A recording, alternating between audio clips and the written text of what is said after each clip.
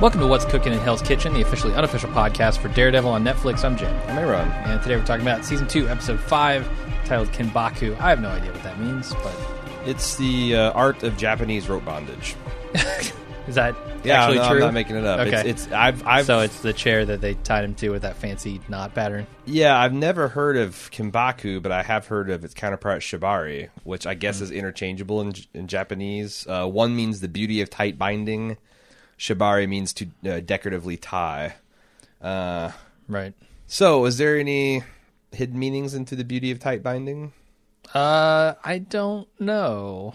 I hadn't considered it from that layer because I didn't know what it meant. So I mean, clearly the face level reading is because that's those delicate knot works that she did, which right. kind of amazing she's able to do in like 30-40 seconds. She's really good at this stuff.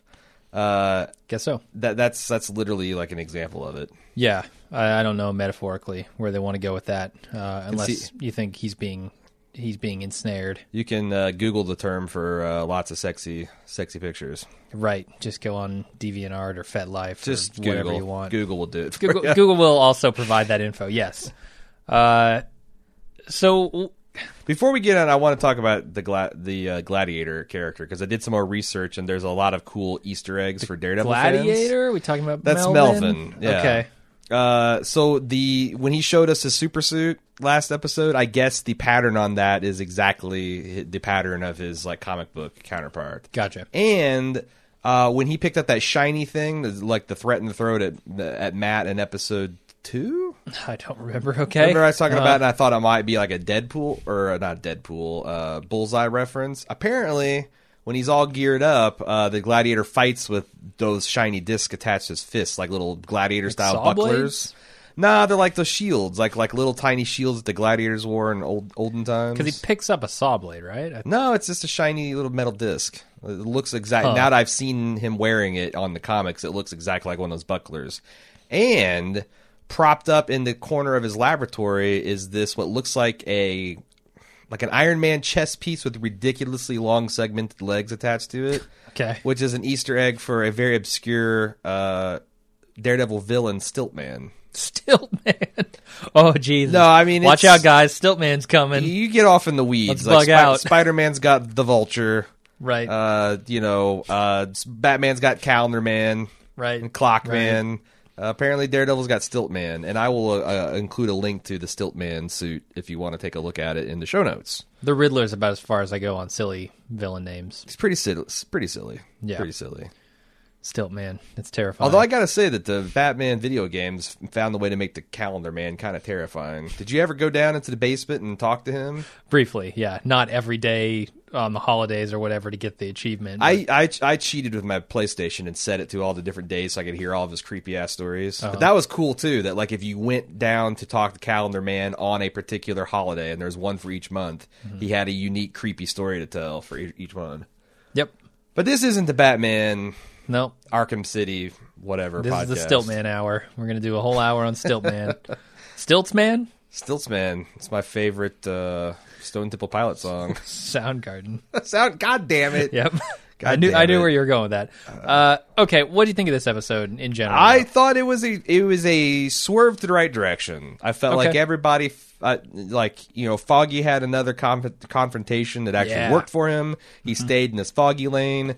I feel like they're deepening the theme of Karen and Matt being two people that care about each other but are incapable of being honest with each other. Okay. I thought it was good that Karen came clean about the Punisher escapade she went on with his house. I liked her digging into the newspaper stuff with the editor guy. I thought that the Elektra... So maybe you'll back me up on this, but I don't like Elektra. But not in the sense of I think she's a terrible character, a terribly written character. Like right. I just you think she's trouble? Yeah, she seems I have that same reaction. The type of girl that just can blow up your life, man. Yep. You think, hey, this is a fun and really great thing, and then 6 months later you're kicked out of your house and in trouble with the law. And and she skated, but you're right. still in jail. Yeah. No, she's trouble. I don't like anything about her. I agree. Very bad. And she you can see that both in the flashback stuff they do 10 years earlier and also modern day. She's roped Daredevil into this plan she's got into kicking the accuser's ass. I get it. Although I like how they played it. I don't feel like she needed help, but she was glad to have him there as kind of like, a fun partner. And she might need help overall, right? Yeah. Just like not saying she's helpless, just saying no. It's going to take more than one person to take down whatever organization she's working Matt with. needs help from time to time. Exactly. Do you think that she's onto something with this darkness inside Matt? Because I don't know. I feel like that there was a little of that with him with her, but I don't know whether it's a darkness within him or some darkness that she was putting in there and bringing out. Yeah. It depends on whether or not, I guess, you think he's the Batman character, right? How much of Batman is there in him? Is he likely to continue killing if he kills? Is that why he doesn't do it? Or is it more just like he is a very just and honest person? In that case, I don't think there's much darkness in him at all.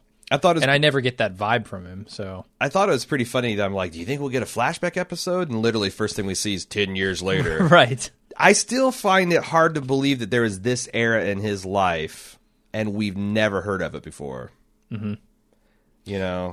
Yeah, no, it's also amazing, like a couple cool things. You wouldn't think that Foggy would ever be like, hey, remember that girl that used to steal Ferraris with you and you broke into people's houses? And now I don't know how much if he even knows about her. How?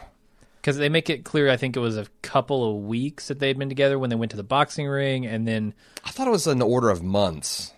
There's some line about a couple of weeks, although there's to the boxing ring, but then later on they go to Sweeney's house. There's also this implication that he might be like failing school. Okay. Because I think there was some. I know when she was in his house and he was like swiping hard left. One of the things she said is like, "Oh, it's that Columbia education." He's like, "No, thanks to you." And then I felt like that there was I've only seen this episode once. That there was a statement in one of their escapades where he was mentioning something like this beat studying or this into like going or with her on her travels and or not travels really her fucking around in New York City. Like when she was judging him or whatever, he's like, "Oh, you're tired of your ramen and gaming, and you want to do something with your life." Like, I'm not sure exactly what she's getting at there, but clearly she's misjudged him in a couple of ways. I also don't understand the 10-year flashback because if Matt goes to school in Columbia for like 4 years and then 3 years of law school, or if Columbia is the law school. Okay. Like that's 7 years total. Didn't they establish last season that we were literally seeing Matt and Foggy right after their bar exam and they were like lawyers, freshly minted lawyers? Maybe it took them 3 years to pass the bar. Yeah, I don't know. Didn't they also graduate kind of towards the top of the class in Columbia? I don't remember that backstory, and B, I don't know what a timeline for a lawyer looks like. So, I bet we get some more law talk. I bet we will. Okay. There were a couple of things in the flashback though that I really liked. It was amazing to me how, just by making his hair a little longer and messier, Matt looked so much younger. They comb his hair forward and put him into square rim glasses. And it's a good thing because it would be easy to get lost in which era of Daredevil we're in if it wasn't for the very distinguishing physical feature of him. Yeah, I think so. So and then Foggy, he pretty much looks the same. They didn't even bother really to do anything. He's the baby-faced assassin. Yeah, he hasn't changed much in 10 years. And then the other thing they were doing is this kind of hazy screen effect where I couldn't tell if they were trying to convey that he's a little drunk or if they're trying to convey that he's exploring his powers there. Huh. Interesting. I just thought it was like kind of they're trying to indicate that he's using his powers. Okay. Like Beastmaster vision or whatever. Yeah, that was my guess. But also, there's a lot made of booze in this show. Okay. A lot. Everybody's drinking all the time, constantly. I like it. It's very Mad Men of them. Very bold move of them. Yeah. I don't know what they're trying to say.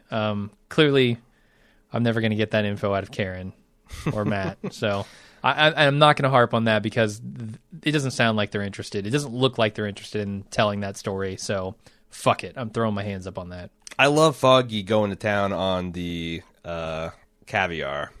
Okay. After initially, it's like, because I've had caviar. I tried it once, and it was god awful. Like it. Wait.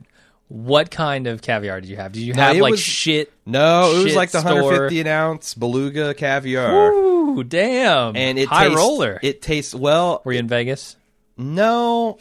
My ex, one of her things, she wanted to try caviar, so I got her some really good caviar for a birthday or an anniversary, I guess is what it was. And okay. It tastes like King Neptune jizzing in your mouth, man. It tastes like fish and salt, right? But its consistency is gross. Really? The temperature, it's chilled. It just, everything about it was bad. But I did like that. Foggy sat down after the initial revulsion and was double dipping, just hammering that stuff in with the spoon. Yeah. I mean, it's left over. He's not going to let it go to waste. Oh, was it leftover? I thought that was like going to be spooned out to the rich people later. Although it was kind of an almost empty can. Right. It was halfway empty, and the hors d'oeuvre tray that was nearly empty was sitting next to it. So either they were going to scoop it and fill more hors d'oeuvres. Yeah. I thought it was a more crass implication that he was just, double dipping into what's going to be trying served to live to the rich high people. life. Yeah. Sure. He did have a really strong reaction to it. He did. You know who else had a strong reaction to something? Huh. Electra calling German beer tasting like piss. It's going to cause an international incident. Yeah. Greek and German relations are not the best right now. Is she Greek? I think that's a well-established fact. Electra Nachios that's a Greek name, and I know in the Affleck film she was Greek as shit. Although Jennifer Garner is all-American, she's right. It's tough to tell visually. super Greek in that. Here, this woman looks a bit more Mediterranean. Very exotic, yeah. Very exotic looking. Her makeup game is on point. Yep. I don't know. There is a lot. I've done. I don't know what you were doing when we were doing our little. I was fixing website problems. Oh shit! I was doing comic book research. Okay. There's a lot. So one of my hobbies is freeze framing. Whenever you go through like background details of comic book shows, and there was a lot of the stuff in the Daily Bugle or New York Post or whatever the hell they're supposed to be working at, the newspaper office. There's a lot of stuff like the 9/11 terrorist attacks are in there, something about a financial meltdown, the Stark Tower being destroyed in the Avengers, invasion in the Avenger movie. Yeah. There's reference to Cybertech company. Oh, okay. TEK, which I looked into, and it has ties to the Deathlock program, which is the cybernetic hero in the Marvel universe, which I wonder if that's going to be foreshadowing of him coming down the pike. Maybe. Who knows? There are so many connections in this universe. Right. And also, there's also a tie that the Roxxon company in Marvel is tied to the Cybertech company as well. And I thought that was kind of interesting. Yeah, they could just be Easter eggs, honestly. I mean, I don't expect Tony Stark to show up. No, I don't either, but Roxxon definitely seems like it's got ties to the Yakuza, so I don't think that's an Easter egg. I think that definitely is Roxxon going for sure. on. Yeah. Yeah, they're laying some groundwork for something bigger going on. I mean, it's obvious at the end of this episode when the Yakuza attack this tower that she's staying in. Yeah. Clearly that's got a purpose behind it, but we don't know what it is yet. Okay. Maybe they just discovered where Kraft is headquartered, because apparently mac and cheese and child labor go hand in hand. That's what when I think of mac and cheese, I think of child trafficking, right? For sure. I mean, a little surprising. You got to have the mac and cheese to feed the child laborers, right? It's true. Yeah, you're not going to feed them caviar. No, mac and cheese will keep them making iPhones and Nike sneakers for a good long time. Yep. So what do we've just kind of been like shotgunning this. What do we want to talk about as far as there's a couple things I thought was interesting. The fact that, contrary to what we were thinking, the Ria's plot, she's still got her quote unquote jack boot on their neck, and they've implied that she has closed their office for some time. Or is it shut down clients? Matt's been busy and Foggy's been busy, so they've had the close sign for the whole time. I think the DA probably has something to do with it. They clearly mentioned that she's done something to interfere with her clients. Yeah, a couple of them at least. Yeah, and now all they got left is peach pie. Yep, Cobbler. Electra transmitted a large financial sum into their bank account, but Matt's trying to get rid of that. Yeah. Do you think he... Well, I guess it's too premature to say. I don't know. I feel like Matt's in trouble here because, with the name Kimbaku suggesting that he's kind of tied up in this whole thing now, I feel like he knows how to fight his way out of a situation, but when he gets someone smart on his back, a smart monkey on his back, trying to drag him into something, he might not have as easy of a time defending against that. Like she manipulated him into starting this fight at the end, joining this fight at the end. Yes. Just like she manipulated him before, tried to manipulate him into killing Sweeney. So I feel like she's a dangerous adversary because of her intelligence and because of the way she can manipulate Matt and drag him into dangerous situations. And that they did a good job of establishing that here in this episode. Why do you think she's back in his life? Do you think she, needs help with the Yakuza problem? Clearly she knows about his Daredevil, which I thought was kind of mildly shocking. Or do you think that she has decided that he's the only man that could like challenge her or she could find interesting and partner up with in life, and that she's like back for her true love? Or do you think there's a little bit of A and B somewhere in the middle? I could see both. I could see a little bit of both columns there. It does seem like I don't know. I guess it depends on why you think she walked out in the first place and how much of a mistake she views that as. And I think she's being mostly honest when she says that she realizes it was a mistake. Okay. But her motives are not pure, in my opinion. Like, she walks out because she can't control him in the way she wants to. And also, like, the only thing I don't know about Elektra is why she's so fucked up.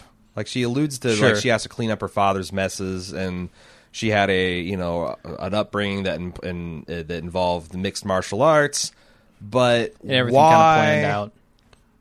Why did she think it would be an awesome idea to set Matt up for a murder party?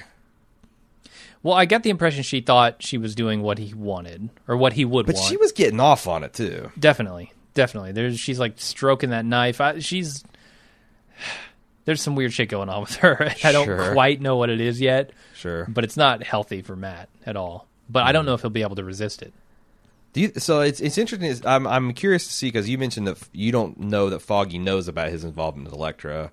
It'd be interesting because he announces that, hey, we're done with crazy, we need normal, and then Elektra's back in his life. If he knows about Elektra at all, he's going to not be thrilled with her being involved.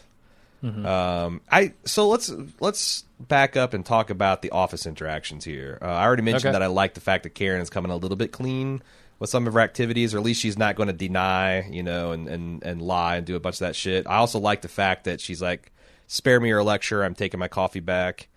I liked how awkward Matt was when the Elektra deposit was announced. Like, he's pretty suave and smooth, but he was deliberately written like an idiot in that scene. Yeah, he gets rattled, An ex comes back into town and starts entangling you up in her life, and you've got this new girl you're interested in. It's a weird thing. How do you feel like Matt feels about Elektra? Because he's very much saying, I don't want anything to do with you, but anytime the flashbacks are all portrayed as like reminiscing. Mm-hmm. And I thought it was interesting that outside her building, he has an elaborate sex memory of their first time of breaking into his old gym where his dad used to box. I think that's Foggy's dad that owns the gym, or maybe his grandfather. Mm-hmm. And, they had like to show hardcore violence, softcore sex. That's how you know it's not on HBO. Yeah. Do you think that there's going to be a love triangle between Daredevil and Elektra and I think there already is. As much as, it's not mutual. There's nothing mutual about any of this stuff. Like, I don't think Matt's trying to make up his mind about Elektra or Karen. It's Elektra likes Matt, Karen likes Matt. There's your triangle. But you don't think Matt likes Elektra at all? I think parts of Matt likes Elektra. There are. So you're right. The flashback sexy time scene is one thing. But then we go to a scene where he's clearly not on the same page as her, right? With the beating of Sweeney. Of course. Like those seem to be juxtaposed, not kind of telling the same story. So there is, I think Matt is torn. That's the picture we're supposed to get here. Like, he does think she's fun, and he does have some kind of connection to her, but he also knows she's really bad for him. And he's still on the hook because he follows her back and he wants answers. Yeah. Like, he wants closure, which means there's still something about her that is she's renting space in his mental apartment. Definitely. So I think it does go, I guess, kind of both ways, but far more than Matt's putting out a lot less than she's putting out. I want to talk about some of the stunt work on the show because I thought there's a lot of really cool. I mean, it's not as flashy some of the stuff, but I really enjoyed his what do you call that? Vaulting up the railings. What's the word for that? They call it I don't. Parkour, is that parkour? Yeah, okay. He's like very light parkour, and right. Charlie Cox doing really excellent work there. Yeah, just kind of as you mentioned when we were watching it, just the way he moves is really, really cool. It's fluid. It almost seems effortless. Versus the punching that he was doing to the guy who killed his dad, Sweeney. Some of the worst, fakest punches I've seen this side WWE. Yeah. Like, those punches were not even close to connecting. What happened there? I don't know. It's just a bad camera angle. I mean, if you got to see that in the dailies, man. Like, that just wasn't working at all. I agree. It was pretty bad. It was some stage, like high school stage acting. It was pretty bad. Yeah. I did like the effects work on his face, though. Yeah, no, yeah. That was pretty fucked up. That definitely sold the damage that Matt was doing. Mm-hmm. He was Jonathan Banks, Better Call Saul territory. Uh-huh. What else we want to talk about? Oh, I want to talk about... I was going to want to talk about Foggy while we're talking about personal And I want to talk about Karen, so let's go Foggy first. All right. I really like the scene where the assistant DA Tower comes in his office, and Foggy convincingly rolls tough against legal types. It's when he's trying to talk down to street toughs that all falls off. Because I thought everything between him and Tower, he's wanting to cooperate like a son of a bitch, but he needs a subpoena. And the guy's threatening him. He's like, yeah, you keep saying that, but we're still kind of here. That's vintage Foggy, and he needs to stay in that lane. I'm with you. I believe it when he's doing legal maneuverings, political maneuverings, whatever. I don't believe it when fights are threatened, when his life is threatened. Yeah. It's just like, I know you're not tough. I know you're not going to harm a fly. So I also like it when he's threatened by the dogs of war. Like, that's good. That's good, Foggy too, where he's being tough and he's got a backbone, but he's still scared shitless because he thinks he's going to die. Okay, yeah, when he's scared shitless, but when he's self-righteous and it works, cocksure. And Is that the expression? Like, he could be he could be self-righteous and cocksure, but then I want to see the gangsters beat the shit out of him and have the cops have to pull him off. Okay, right. I just didn't buy the peace negotiation. And I also got to say that I really like him and the bimbo lawyer together. They have good. They have good chemistry. Yeah, we talked about that last episode too, and then lo and behold, she's back. I did not like anything about the martini that was presented to her. That olive was and that's another good. Like, Foggy's really good at the deadpanning, like, being incredulous. Like, why is it gray? What kind of fucking olive is this? Yep. But I like their chemistry. In their conversation, they also kind of tie things together with Jessica Jones and the Avengers disaster, and how Rhea seems like she's wanting to make a name for herself at ridding the streets of vigilantes. Seems like it. Yep. Probably not a bad platform to run with the state of the universe being what it is. Yeah. And the chaos that Daredevil is seemingly causing in the city too. Mm-hmm. Are you ready to talk about Karen? Let's talk about Karen. Okay, so she goes to this newspaper, and which I guess probably has an online outlet now. Yeah, probably. Okay, otherwise it'd be out of business. And she's like talking to this reporter, saying, "Look, you didn't get the whole story. It's your story's wrong because of what you left out. Frank had a family, and I know this because I went to his house, or I know this because I know this, but we know she went to his house, saw the pictures. Sure.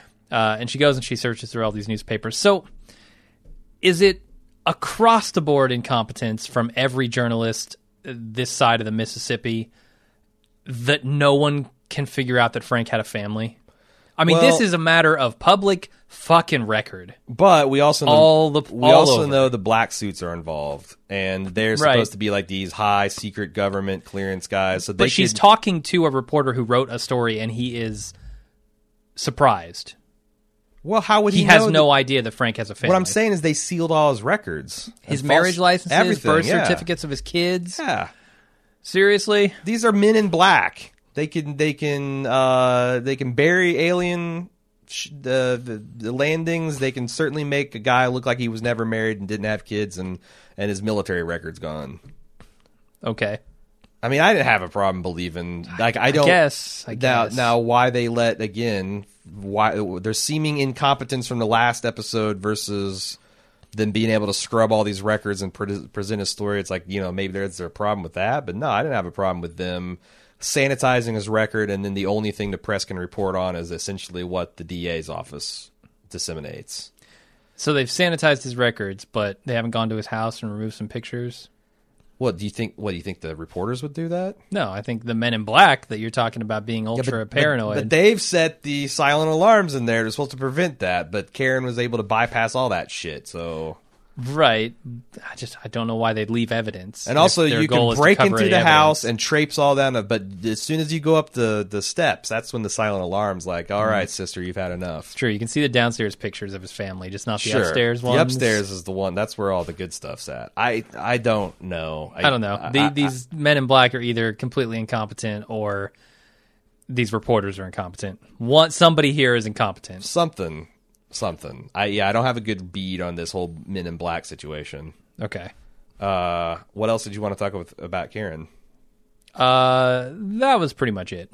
What? I don't know. I do like how she's starting to connect some dots. I just wonder how much of this she's going to let on to like Foggy and Matt, because she seems to be working on this case alone. Yeah, I hope once that again. she... And I'm not having a problem with that. I'm wondering if they're going to connect some dots with the lawyers in this scenario. It'd be nice if that was another vector into their having a confrontation, which I agree that they need to have, like we argued about last episode. But if Matt comes at her crazy, if he finds out she's been investigating this Daredevil, and he can be like, blah blah blah, it's dangerous. She can be like, yeah, well, you got your problems that you won't talk about, so fuck you. That could be because she's clearly testy about them being protective of her. Yeah, she doesn't want to hear any of that mess, that noise. Right. What do you think about the... I do think they're cute together, Matt and Karen. Sure. Yeah. Like their fancy dinner date and her making a joke about the swill, and then she kind of like snort laughs. I thought that was all cute. Plus, Deborah Ann Wool is just super pretty. Yeah. And I feel like an 8-year-old with a crush on the first. She's just so fucking pretty. She is. And Matt is not a guy who will fuck on the second date. No. Or maybe even the third. He's just going to string together a bunch of perfect days that will only be... What kind of disaster is going on in his pants that he thinks as soon as the sexy time stuff comes on that it's just all over? Maybe he's just trying to preserve that... Did he lose his pecker in an electrifight or something? Yeah. I'd believe it. That stage of dating is an interesting thing. It's something to be savored at least for a little while, I think. That's a philosophy. Like the pre-sex tension sort of thing. That's not terrible. Jim, I didn't get chubby by turning down too many delicious opportunities set in front of me. So, fair enough. I've always had a hard time not just unwrapping the Baby Ruth and cramming it down my throat. So, might have mixed my metaphors a little bit there. Whoa. Yeah, that's okay. It's okay. That's something I can float out. And, Baby Matt. Sure. That's what he calls it. Baby. That's it. It's fun size. You're looking for a tear and share, and you get a fun size, and what are you going to do? What else do we... What did you think of I guess you wait and open it on Halloween. We find out that she's from Vermont, from a little small town, 400-person town in Vermont that doesn't have any. Their most cultured cuisine is French fries. Right. She's loving the Indian food that you can dine under weird, chilly Christmas light things. Mm-hmm. I don't know. That stuff was Indian all restaurants. That Yeah. stuff is all fine. Is that a real New York restaurant? You think? I have no idea. I mean, who could know? There are a million of them. Like, is it possible for an individual to eat at every establishment in New York City in a No. lifetime? If you I try, don't know. That's a good question. Because that's the thing. Like Like they're going 3 to a be day? closing and opening all the time. Like 3 a day. I don't even know that. If you're talking about the 5 boroughs, I don't know if that That's even true. keeps up with Yeah. the turnover. Yeah, So might be right. yeah, if you're just talking about 3 breakfast, lunch, and dinner, I don't know. How if that's high gonna do you get think it you need to done. go? Like 10 meals a day? Is that going to get it done? And what do you consider New York? Like, is there Mm-hmm. like, I know there's like, you've got the actual downtown versus the metro area. I don't know that it applies to New York City. Because it's like 5 cities shoved up each other's asses, right? Pretty much, yeah. The 5 boroughs. What else do we want to talk about in this episode? Matt almost taking a jar of pickles to his dick. Charlie Cox almost taking a jar of pickles to his dick. Like, yeah. the actor himself almost got it. Like, if that's off an inch or two or he slips, they're breaking for the day. Yep. The insanely dangerous game of cheese flirting that Electra's playing with that giant Oh, that's right. kitchen knife. Well, he's just got these washboard abs. How can she resist cutting cheese on him? Yeah.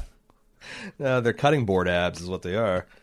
There's no washing being done on them. I'm trying to think if there's I don't know. anything else. Like, this is the first one that doesn't have like a set piece action scene. Right. The closest thing you got is Matt's parkour experiment. Or the I guess we boxing should ring. talk about that. She deliberately infected the company that all of her father, because I don't know, that all could be a pack of lies. She said that all of her father's investments are tied up in this company, and now that he's dead, she's trying to get this stuff freed up.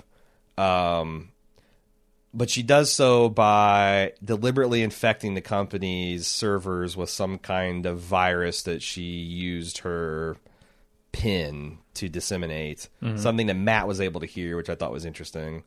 Matt's able to hear this conversation from like 100, 200 feet away and through solid glass, which I guess I would believe that. Yeah. I mean, assuming his hearing works anything like a laser beam, sure. I don't know if he can hear an electromagnetic radiation Right. thing. Yeah. Like, it's I like, don't is this know. thing communicating with 300 baud modems? Like, It, he could hear that, yeah, sure. I guess they can go really any direction with it. I don't have an idea of how it works. But she's somehow the Yakuza have connected her to the attack and tracked her down to an apartment that is not even in her name. Or what did she say? It wasn't in her name, or it was in her name? Because if it's not in her name, then how the hell did Daredevil track her down? She says something about she knew they'd show up at the building. But maybe she said it was, because I thought I heard her say that this building is not in my name. Maybe she said it was in my name, because otherwise, how the hell would they track her down? Well, this could be a bigger setup. Like, this guy, this fucking high-powered business executive is trying to tell his IT guys how to run their fucking job. He's telling them, look, trace the IP. Let's find out all this shit. Let's look at whatever management files. loves doing that. That felt pretty accurate to me. Right. But Have you tried rebooting the server? Jesus Christ. I get the impression that maybe she set it up to look like it came from somewhere in that building, and that maybe this is not her apartment, but it's someone's apartment who she's targeting. She's going to kick the asses of all of these her Yakuza. thing. She jacks cars, she jacks apartments, Right. she uses that stuff to her own ends. So she's going to kick the asses of these fools, and they're going to go back and say, oh, the person in that apartment kicked our asses. And then she's going to get someone else in trouble for it. Okay. That's my guess right now. All right. Trying to think if we missed anything else. No. I mean, I guess we the only thing we haven't talked about is the fruits of Karen's investigation, which is this editor's got a photographic memory for disasters in the city, and he remembers that on or about the date that she's looking for, there was a 3-way gang war at the Carousel. Gangbang? Gang war. A gang war, okay. involving the Mexican cartel, the Dogs of Hell, and the Kitchen Irish, which are the 3 people that the Punisher is taking down. Right. All converging on the carousel. So essentially, Karen's catching up to what we think we already know. Yeah. Where does that lead? Because the cartel's dead. The Dogs of Hell, I guess, are not dead. They're all in the hospital, the orthopedic wing, getting their broken arms and dislocated shoulders reset. And there were still Kitchen a bunch. Irish are all dead. Yeah, like maybe 3 or 4 of them are. Matt kept the Punisher from killing. Yeah. I just wonder where this goes, unless it leads back. So I mean, how? I feel like it's going to be a dead end if you go to the gangs. It's got to lead back to the suits, but I don't know how the carousel and these people being involved. I don't know who she would talk to. I don't know. I mean, clearly it was covered up for some reason, right? Yeah. So, I don't know. And it makes you wonder, like, what kind of operations Frank was into before he went into his coma. A lot of speculation, like, I know 2 people wrote in and said that they thought that the next hook was going to be Matt and company representing the Punisher. Right. Doesn't seem there's any hint of that. Not yet. Sure. I think that's about it. Yeah, I'm done. You know what, Jim? I think I'm going to double down on the increasingly uncomfortable ad atmosphere in this podcast. Perfect. By seeing if the listeners are in some financial bondage, some financial domination. Okay. Are you gonna offer them subprime mortgages? What are you talking about here? Oh, it's where we make these sexy podcasts and they throw us money in exchange. You're going with the Kenbaku. Yeah, we tried we try to make it easy on the Kenbaku by going to club.baldmove.com. Baldmove.xxx. No, club.baldmove.com. You go there, you get the pitch. The pitch is essentially no more ads, extra content, VIP access in the forums, and the feeling that you've supported 2 guys podcasting their pajamas about your favorite television. Because we wouldn't be doing it otherwise. It's true. So if you want to keep the gravy train going, speaking of financial domination, you know who is a real submissive when it comes to that kind of stuff? Who's that? Jeff Bezos. Okay. And he hates it and loves it so much when you go to amazon.baldmove.com. Tease him with your copper. You're a copper tease. You really lay the whip into him when you go there because we're siphoning the pennies right out of his Amazon business. Go there, you get all the same great savings, get the great shipping policies, the widespread item selection. It's incredible. It's incredible what he's built over there. Help us steal from him by going to amazon.baldmove.com. Make him cry. Get him on his knees. That's where he wants to be. That's where hurt him. That's where he feels that's his happy place. Yep. And we need to help him get there at amazon.baldmove.com.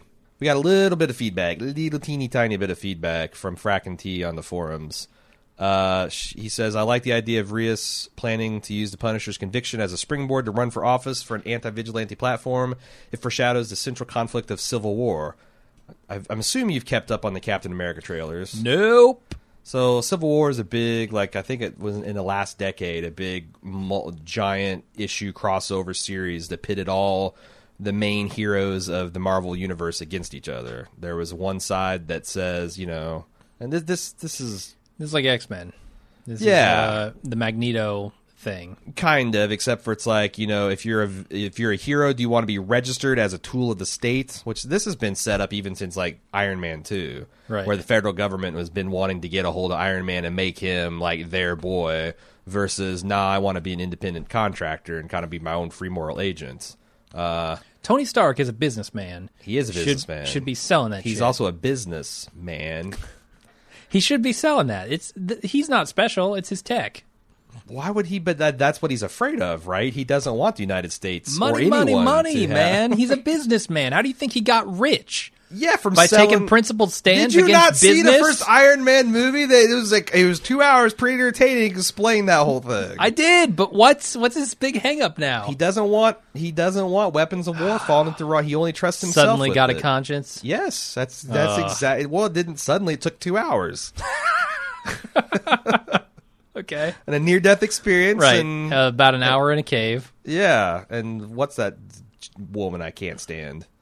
Pepper Potts. Gwyneth Paltrow. Gwyneth goddamn Paltrow. That's enough to make any man renounce his ways and give up on life. Yep. But yeah, so that's what the new Captain America movie's all about. And it'd be kind of interesting if they set that up with the little tiny Netflix spinoff. All right. Or at least, have them play along. I just can't imagine, like, if you got Captain America versus Iron Man, the Daredevil's going to be like, and I've got this, I'm throwing these batons. Yeah. But then again, Right. like, what? So, does the United States government hold dominion over Thor? That's what I was wondering, yeah. Like, what's his jurisdiction? What does here? Is he- Asgard have to say? Do you have a diplomatic office in Asgard? Because I think the Asgardians can pretty much, like, trump all this bullshit. Yeah, you'd think so. I Can't think of anyone who could compete with him. He just swings down on his rainbow bridge, takes Natalie Portman, and fucks off and says, "See ya, I'm gone. Let Maybe me know. he does. Let me know if you have some frost giant problem. Otherwise, deuces." Okay, that's all the feedback we had. Again, it's kind of a transitional episode, and we got some transitional level feedback. If you'd like to send us more, do so at daredevil@baldmove.com or on forums.baldmove.com. And yeah, we'll be back another day. Again, we release Monday, Wednesday, Friday on Daredevil until we're finished, and we're halfway there. Yep. Not See you then. halfway. This is only episode 5. Right. 2/3. Well, 1/3. We're some portion of the way to the end of the series. We're about ready to chug over the hump in the next 2 episodes. There you go. Right. So we'll be back and we'll see you then.